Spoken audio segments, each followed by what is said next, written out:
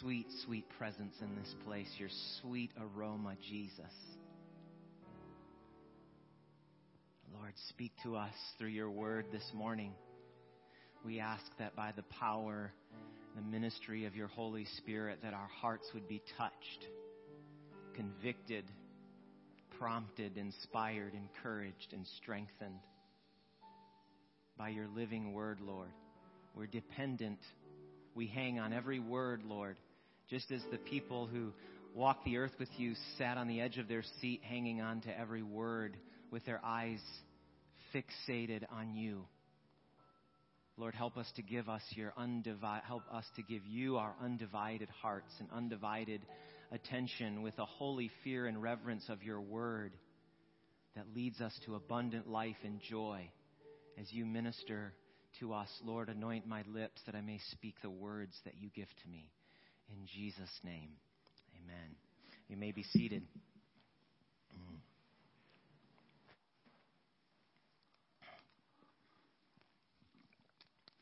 You might have noticed, if you read any context in our gospel passage today, that it occurs at a point when Jesus has just come off a fast. Did anybody notice that? That earlier in the Gospel of Luke, Jesus has just finished doing 40 days of fasting and warfare with the devil in the wilderness. How many of you this week when you were fasting felt like you were doing a little bit of battle with Satan? Or maybe a whole lot of it. I know at that midweek point, my flesh was saying, just one piece of pizza wouldn't be so bad. Just one little candy bar wouldn't hurt. And thank you, Lord. Thank you, Lord, for such a beautiful, beautiful week. But I want you to notice something in this passage with the words with which it begins. And Jesus has endured much opposition and trial while he is weary from fasting as he endured the temptations of Satan in the wilderness. And Luke tells us that Jesus returned to Galilee in what? The power of the Spirit. Because when you live a life of fasting and prayer and going after the Lord's presence and being willing to do warfare with the enemy of your souls, you better believe that you're going to need to live life full of the Holy Spirit and that the Lord will fill you with His Holy Spirit. Because the more of me that goes out, the more of Him comes in. Amen? The sermon title that I have today is Know Your Anointing. And it's apparent in this passage that Jesus knew his anointing because of the words from the scroll of Isaiah that he reads. And I want to encourage us to know our anointing, because to be full of the Holy Spirit, you need to know what that actually means. And to know what your anointing is, what I mean by that, when I say know, I mean to have intimate knowledge and awareness of something that leads to action. We don't just go about, I'm anointed, I'm full of the Holy Spirit, great, just lived another day. No, we go out into the world expecting that God is going to use us as we are emptied out of ourselves and full of His Spirit to bless others and to communicate Jesus to others. His presence, His truth, and His salvation. You and I are living in times more now than ever. I hear more and more Christian leaders and just world leaders saying the world is like falling apart in front of our faces. It seems like society, and maybe you might think that I'm being extreme, but I have these moments lately when I go to the store with my kids and I'm in the toy section and I look and it's 3 weeks after Christmas and there's a whole row where there's usually toy cars and it's empty. I mean, I've been having these moments where I'm like, stuff is different. Things are changing. Inflation is at a crazy high. The world in society is going deeper and deeper into chaos. And we need a church that is not just sleepy and going along with it and going, yeah, I guess things are kind of bad. Maybe it'll get better. Just give it a year or so. We're going to get back on our feet. I don't think so. I don't think so, for one. I don't think that things are just going to go back to good old normal. Everybody keeps saying, well, back to normal. I don't want to hear that phrase ever again. I don't think it's going back to normal. And we're living in challenging times, but the hope is that in those challenging times, this is our moment of opportunity. because there's so many people wandering around out there just going with the narratives that they hear from the news media, many of which are blatantly false or twisted with all kinds of lies. Because if you hadn't heard, the human heart is sinful and full of greed and deception and things like that. And Christians are meant to be a voice of truth, not a voice of reaction and opposition and violence towards people who are perpetuating false narratives, but to love them and serve them, but to take a stand for the truth. Now, there's many things I could have said over this last year that people would have said, oh, he's being political, and I have chosen to keep my mouth shut. But I'm telling you that if, as a Christian, you can't resist something that you feel is unjust and is a violation of human freedom, like having to show a passport to be able to go into a grocery store or a restaurant, how will you have the gall to resist the mark of the beast when the days are really growing short? And because the mark of the beast, you know what the mark of the beast is? It's allegiance to the empire rather than allegiance to God. And Christians, today, we need to be able to take a stand. And I'm not standing up here to tell you exactly what that looks like in the political sphere and things like that. I'm not saying that we need a violent revolution, God forbid, anything like that. But we need to be people who live on the conviction of truth and whose lives are led by the Word of God, and not to think that it's divine truth, everything that comes out of somebody on CNN or Fox News or whatever your news source is. We need to discern from the Word of God. We need to discern the times. And Christians, we need to know our anointing. Because people need to feel and know the presence of God and the truth of Jesus Christ now like never before. Martin Luther King, who we just celebrated, wonderful Martin Luther King, who we just celebrated a few days ago, he said this. He said, Christians should not be thermometers who simply can take the climate and test the climate and say, oh yeah, this is the climate, I'll show you what it is, and talk about it. He said Christians need to be thermostats who can actually change the climate around them because their hearts cry out for justice and truth and righteousness. And he demonstrated that, right, in his own life. He knew his anointing to bring justice to the African American people of the United States of America. And just like him, each of us have an anointing from the Lord to be a thermostat and to change the climate around us. Not just go, oh man, things are really bad. Yeah, anybody could tell you that. But as Christians, we're called to be people of action. We're not to be people who are passive, but to do that, we need to know our anointing. We need to understand what it is. And I'm going to say what I mean by anointing, if that's an unfamiliar term or phrase to anybody. I want to look at the gospel reading today, starting in verse 18. Now, Jesus, he's in the synagogue, and this was normal practice for Jewish men, would be in the synagogue, and they would stand up to read the scroll from the Scriptures, and then normally they would sit down and explain the Scriptures, kind of like give a sermon. Okay, so that was a normal practice for Jewish men. And today, Jesus is reading the scroll. He opens it, and I have to imagine that in this moment there was some kind of crazy, tangible sense of the Spirit of God in the air as he read this passage. There had to be. Because not only is he reading a passage, he's actually proclaiming something about himself. The eternal Son of God, who actually breathed these words through the prophet Isaiah 600 years before he read them in the synagogue, is standing up in himself, declaring them about him. Isn't that awesome? That's amazing. And so let's just look at a few things that he says. He says, the Spirit of the Lord is on me. Jesus knew that with confidence. And we have to know that as confidence as Christians. Sometimes you need to say to yourself, now I remember the Saturday Night Live skits with what's his name, who looked in the mirror and said, gosh darn it, you're good enough, you're strong enough, and you can do it. And I'm not talking about self-help motivation, but sometimes you need to say to yourself, the Spirit of the Lord is upon me. The Spirit of the Lord is upon me. I will not believe the lies of the devil today that I cannot make a difference in other people's lives. I will not believe the lies of the devil that I have to stay in this addiction, that I have to stay in bondage to this sin. The Spirit of the Lord is upon me. Because if you put your trust in Jesus, He is. And then Jesus says this, because He has anointed me. Now, what does that mean?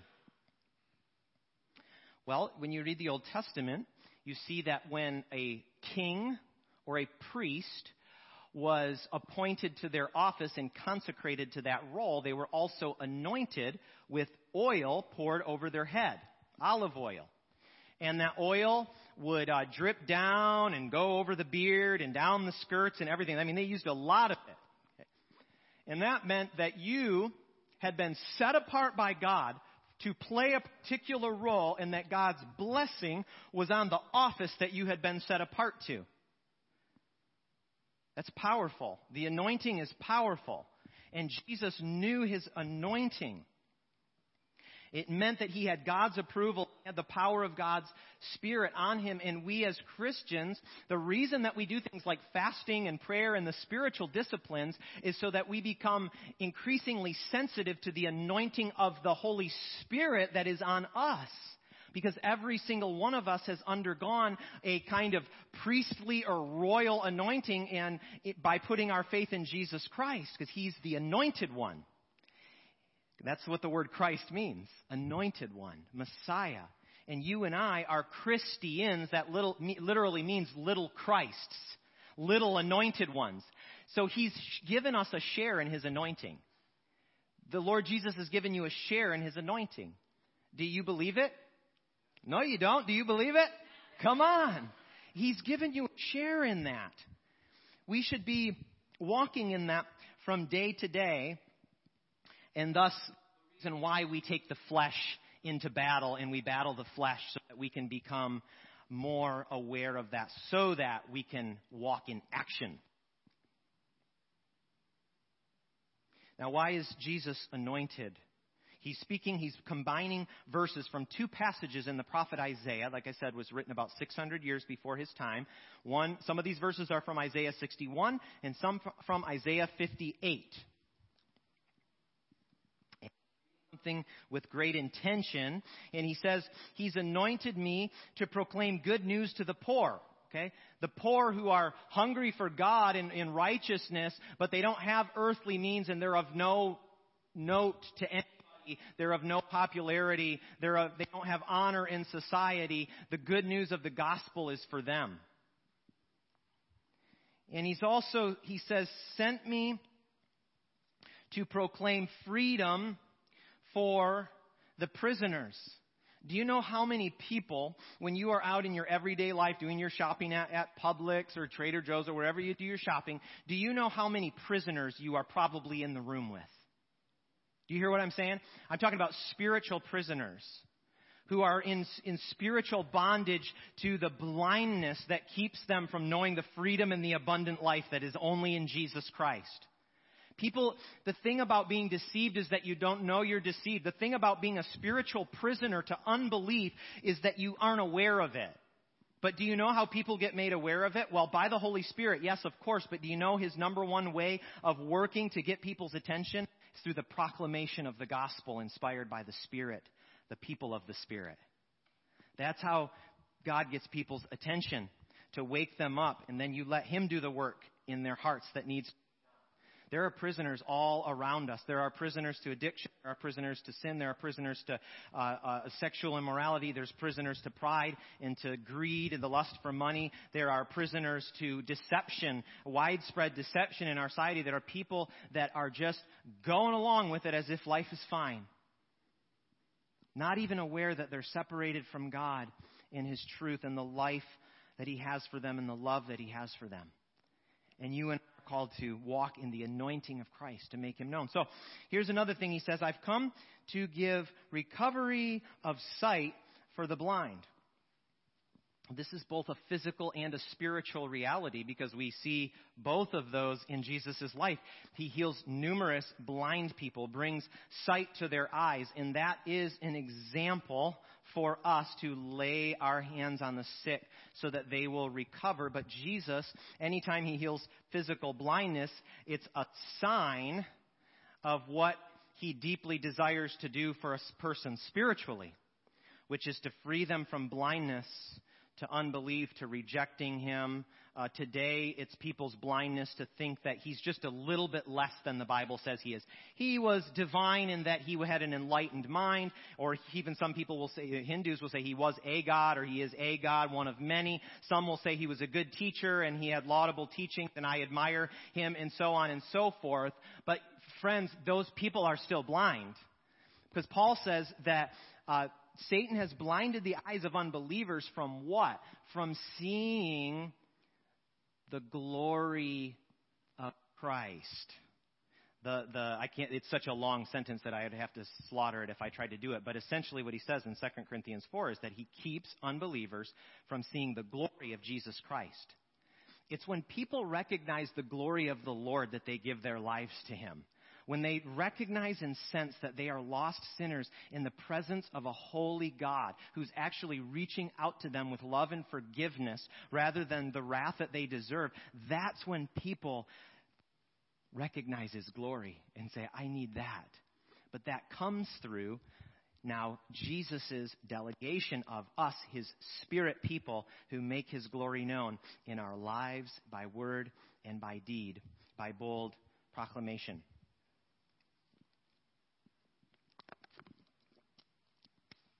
Jesus says he also came to set the oppressed free. That line sums up Jesus' ministry. Jesus came to set free. Now, what does it mean to be set free? This is a reference to slavery. Well, if you're a slave, maybe you're in chains.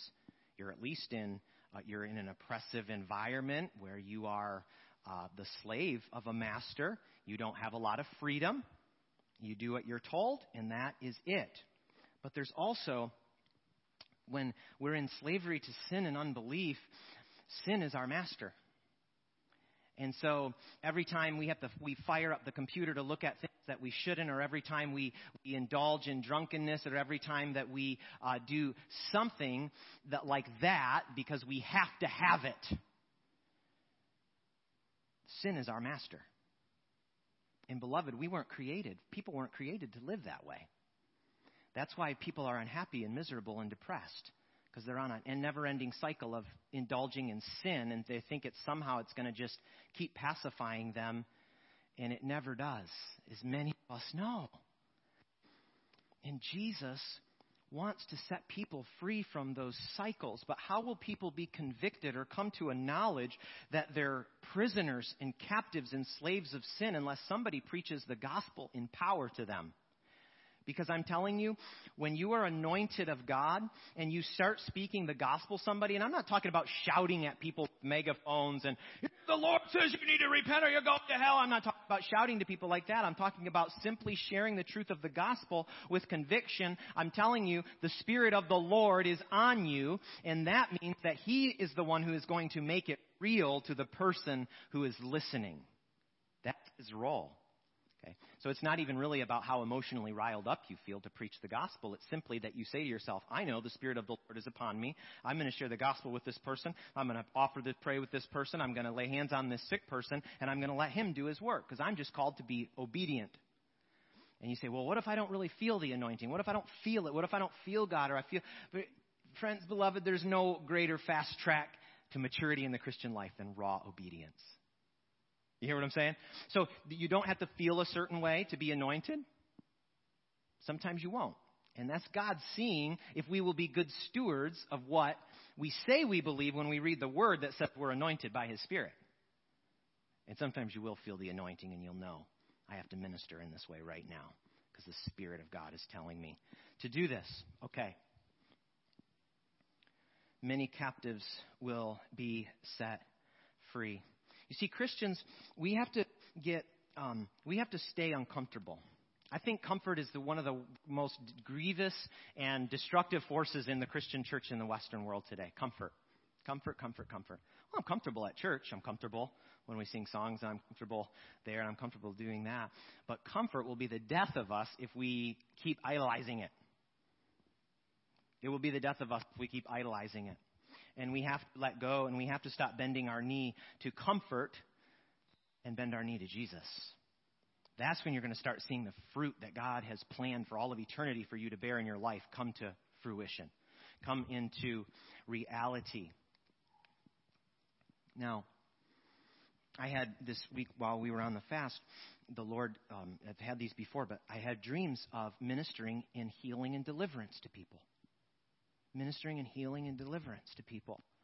And I know the Lord was showing me that this is your anointing as a little Christ, as a Christian, as a follower of Jesus who's anointed by the Spirit. Your anointing is to simply walk in this stuff as if it's your bread and butter, as if it's just what you do. It's part and parcel of the Spirit-filled life. That's what I was reminded of. I know you all have heard the voice of the Lord this week speaking to you about specific things too, but may we be a people who are obedient so that people are set free. There's nothing more joyful than watching captives get set free from sin as their master and from the slavery to sin and coming into the joy of the abundant life that Jesus is offering them to come out of. He's so good, isn't he? He's so good, and we'll see his goodness manifest when we take those things seriously and we walk in them. Take risks. Beloved, every one of us has gifts. That's a part of the anointing of the Spirit on us. We have gifts, but we're not going to see those gifts really grow or be activated or be fruitful unless we start taking risks to use them until we start becoming obedient. I think the Lord might be calling me to do this and just going for it. The other day I went for it in Walmart. I was walking out. It was early in the morning, so there wasn't very many people there, but there was some ladies who worked there, and I don't know, the Lord just told me that I needed to offer prayer, so I said, "Good morning, how's everybody doing?" It was like Ace Ventura or something, really. That's probably what I looked like to them. I said, "Anybody need to be touched by God this morning? Do you need prayer?" And a lady says, "Yes." And I ended up praying for her. She'd lost her husband recently, and she was weeping. And the Lord gave me a word for her as I was praying for her about an issue with her health insurance that he was going to provide for her. And that just cut to the heart. So I was able to share the gospel and pray for someone. But it was just simply, I don't know, just do whatever you're prompted to do. Walk into a room and say, "Hey, I know this is kind of crazy, but I'm a follower of Jesus. Does anybody need prayer today?" I mean, every time I've done something like that, there's been somebody who's hungry. There's fish who are ready to jump into the boat. I'm telling you, Jesus said the harvest is plentiful. It's the laborers who are few. There's not enough fishermen to catch all the fish that are out there. There's a prophetic sign of that when Peter had been out fishing all night, and he had first met the Lord, and the Lord said, "Peter, throw your nets on the other side of the boat." And Peter said, "Oh, yeah, sure. Mr. Rabbi thinks he knows about fishing. I'm the fisherman." "Okay, sure, Lord, if you say so." Then he throws his net over, and it becomes so full of fish miraculously that when he pulls it in the boat starts to sink. So Jesus provides the fish. The harvest is plentiful, but we're called to be the fishermen. And if you're not throwing out a line, you're never going to catch any fish to get them into the boat. Okay? That's why our theme this year is casting our nets and going out. And I'm going to say a few things about that today at our annual meeting when I give my presentation on vision. Now, I want to point out something, verse 19, because this is a very important point of the passage. Jesus says that he came to proclaim the year of the Lord's favor. This is a reference to something that Israelites would have been very familiar with called the Jubilee year. How many people are familiar with the Jubilee in the Old Testament? So it comes from the book of Leviticus. I think it's chapter 25. I don't remember. But the Jubilee was for the Israelites, for God's people, every 50 years, it was essentially total debt forgiveness. No matter who owed who what and how many millions of dollars you owed people. And if you were a slave, you also had the option and opportunity to move out of slavery and go back to your family. So it was like, that's why it's called the year of the Lord's favor. And there was Jubilee trumpets that were blown. Like on that day that when 50 years rolled around, and that was a day of celebration and rejoicing because it was only by God's favor and grace that people got set free from their captivity to debt and into slavery. And that's a picture in the Old Testament. It's a symbolic and prophetic picture of today, how people get indebted to sin and death and enslaved to things that they need to get out of. And if you're enslaved and deceived and blind and you're deep in the muck, in the mire, you can't get out of it by willpower and by yourself. You need someone else from outside of you to rescue you. And that's what the Lord's favor is. Because he sent his son to die to say, I'm blowing the trumpet. It is the year of Jubilee. It is not only the day of Jubilee, it is the season of Jubilee until his return. And so Jesus said, I'm here to proclaim the year of the Lord's favor. Which means freedom is offered to everybody. And it's free. You just come to me. And you get set free. And so people can come to Jesus and be set free from bondages like that. They can be set free from the slavery of sin. They can come out of a life of unbelief. 2 minutes later go, I can't even believe I was in that. What happened? The Lord woke you up and proclaimed his favor over you and gave you his grace. The Bible says that people by nature are deserving of God's wrath. Okay? And we have to wrestle with that. That's God's settled wrath against sin and those who participate in it and who have not turned away from it and ask forgiveness for it. But it says, however, in his great love for us, God, who is rich in mercy, raised us up with Christ. That's Jubilee. That's the Lord's favor. And that is the message that we are anointed to proclaim and to demonstrate to people. When somebody's arm gets healed when you pray for them, that's a declaration of Jubilee, the Lord's favor. They just got set free from what? Bondage to sickness. When you pray over someone and they feel an oppressive spirit lift off of them, they just got set free from demonic bondage to something. That's Jubilee, Jubilee, Jubilee, and the trumpets in heaven are sounding when we do those things. Hallelujah. You all with me? Good. I need to get my other water because my mouth is dry. All right.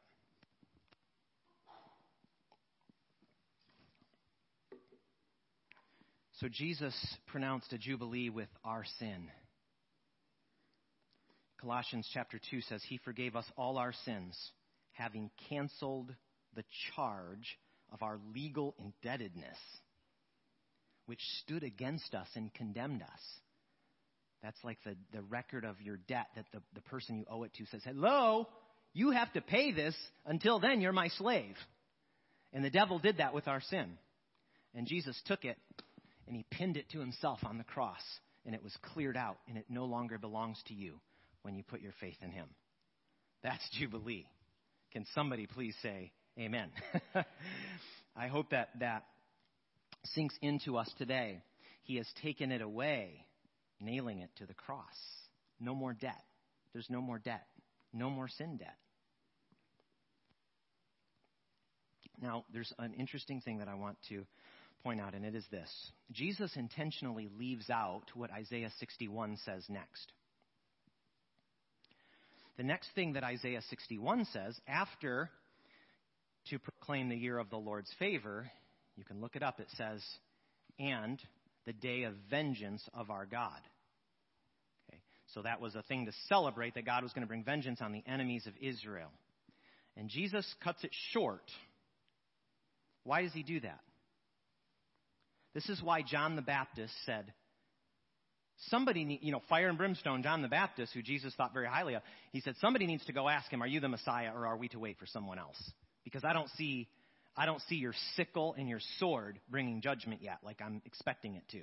Because John knew Isaiah 61 said, vengeance of God is coming. And he expected the Messiah to be coming in with a heavy hand and wreaking vengeance on the enemies of God. But Jesus leaves it out, and it's very intentional. Because Jesus knows that there will be a day of vengeance where God will execute justice on all of his enemies, on all of the wicked and unbelieving and immoral. It's very clear in the Bible. I wish it weren't true. I wish that there was some other way that everybody would just get saved in the end and get to be a part of God's kingdom forever and ever. But it's true. But Jesus knew that his ministry was ushering in a season of mercy and grace where God's favor, his Jubilee favor, was being poured out on the world in and through his ministry because he took the payment that deserved the wrath and the judgment.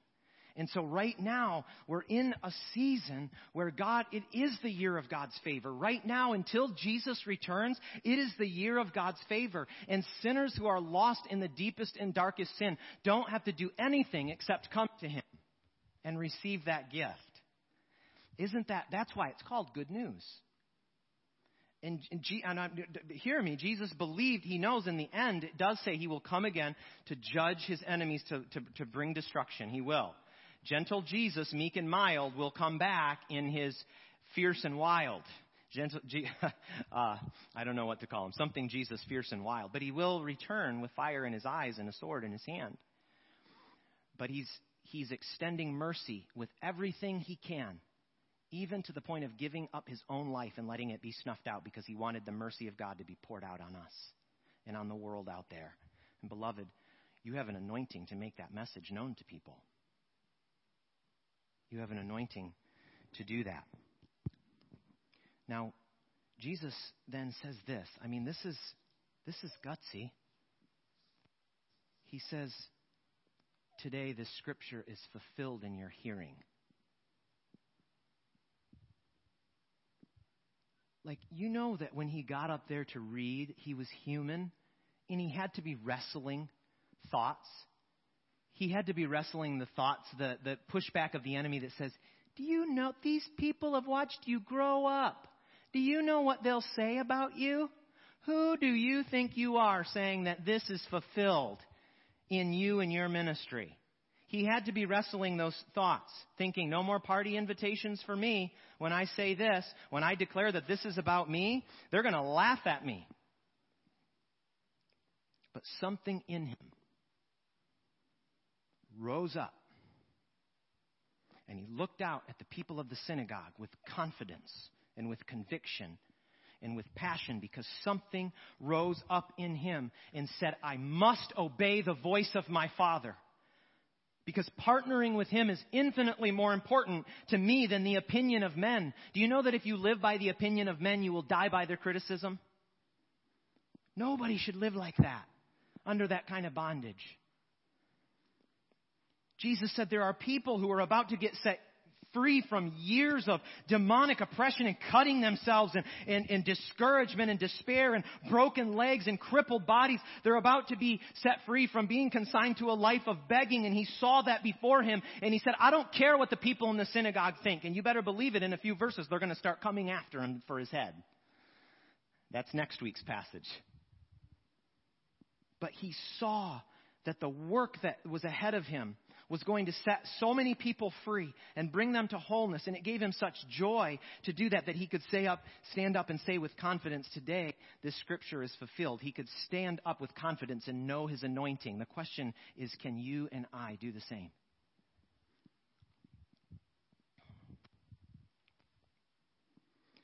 Now, let's not forget that the glorious anointing of God's Spirit that rests on us, and it does, comes at a cost. It comes at a cost.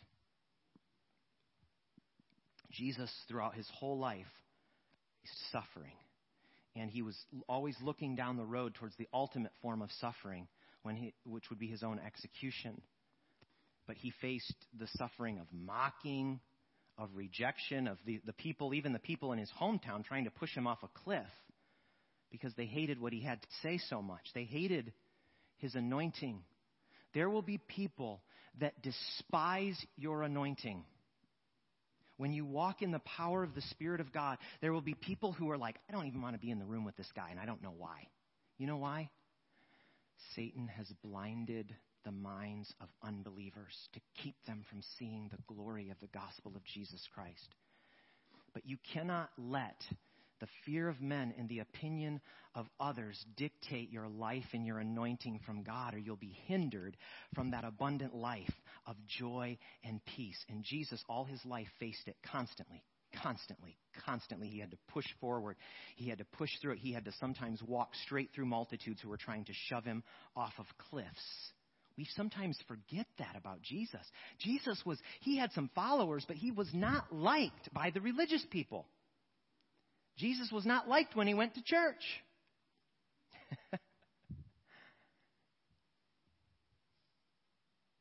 But as a result of his obedience, our salvation was secured forever. And the salvation of that person out there that God is calling you to minister to was secured. It was won for them. And the healing in the body of the person that God is calling you to pray for was already paid for. at the cross. And the deliverance from the person who's afflicted by dark spirits has already been won and paid for by the blood that was shed on Calvary 2,000 years ago.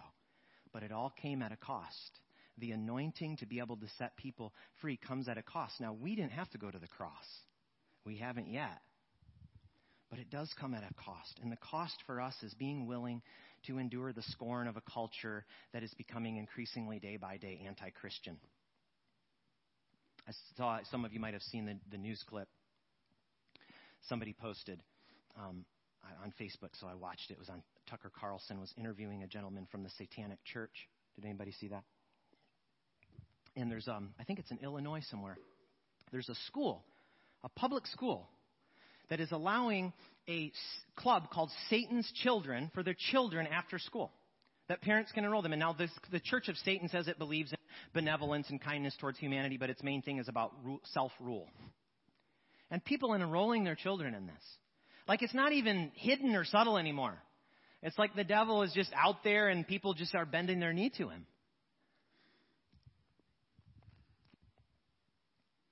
It's a desperate time that we live in. And people need to see the truth and the glory and the goodness and the love of Jesus for them. They need to see it. And in giving our lives to this, to live out this anointing, people will get free and will experience joy in our own cup. Because when you give away, your own cup is getting filled up. And our cup will be filled up. Now, this is the last thing I want to say.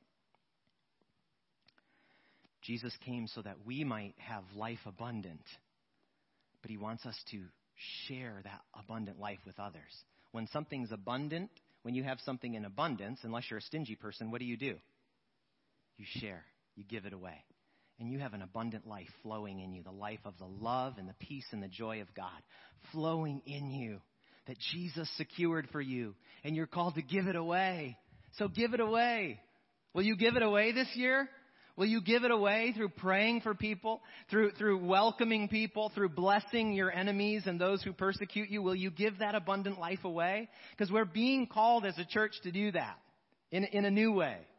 In a new way. And I see that abundant life flowing among us when we are here on Sundays. But I feel like it's building up and it's like, and I know in some ways it's going out, but I feel like it's about to, the water balloon can't hold any more water and it's got to flow out there in our lives. And that's been my prayer through fasting and seeking the Lord this week, is that it really would flow abundantly through us moving forward into this new year. We're still in January. We're still at the beginning. And the Lord wants that abundant life to flow through us now. It's not a season of vengeance and being vindictive and coming against our enemies. We might desire a total cultural revolution. I mean, I want to believe for that. I want to believe that the whole culture could be saved and the whole United States could become Christian and all of that. I don't see that in Scripture. I can believe for that and want that. But the reality of Scripture is that it seems like it's the ways of God to usually, almost always, work through a remnant of people who are all in, who are sold out. And there's so many instances of this. My attention was drawn to one in 2 Kings chapter 19. God is speaking to King Hezekiah. And he says, once more, a remnant of the kingdom of Judah will take root below and bear fruit above. You see, the remnant that God is raising up today will know that she shares in the anointing of Jesus himself. She will know that with conviction and passion, and she will see mighty things. You believe it? Oh, thank you, Lord.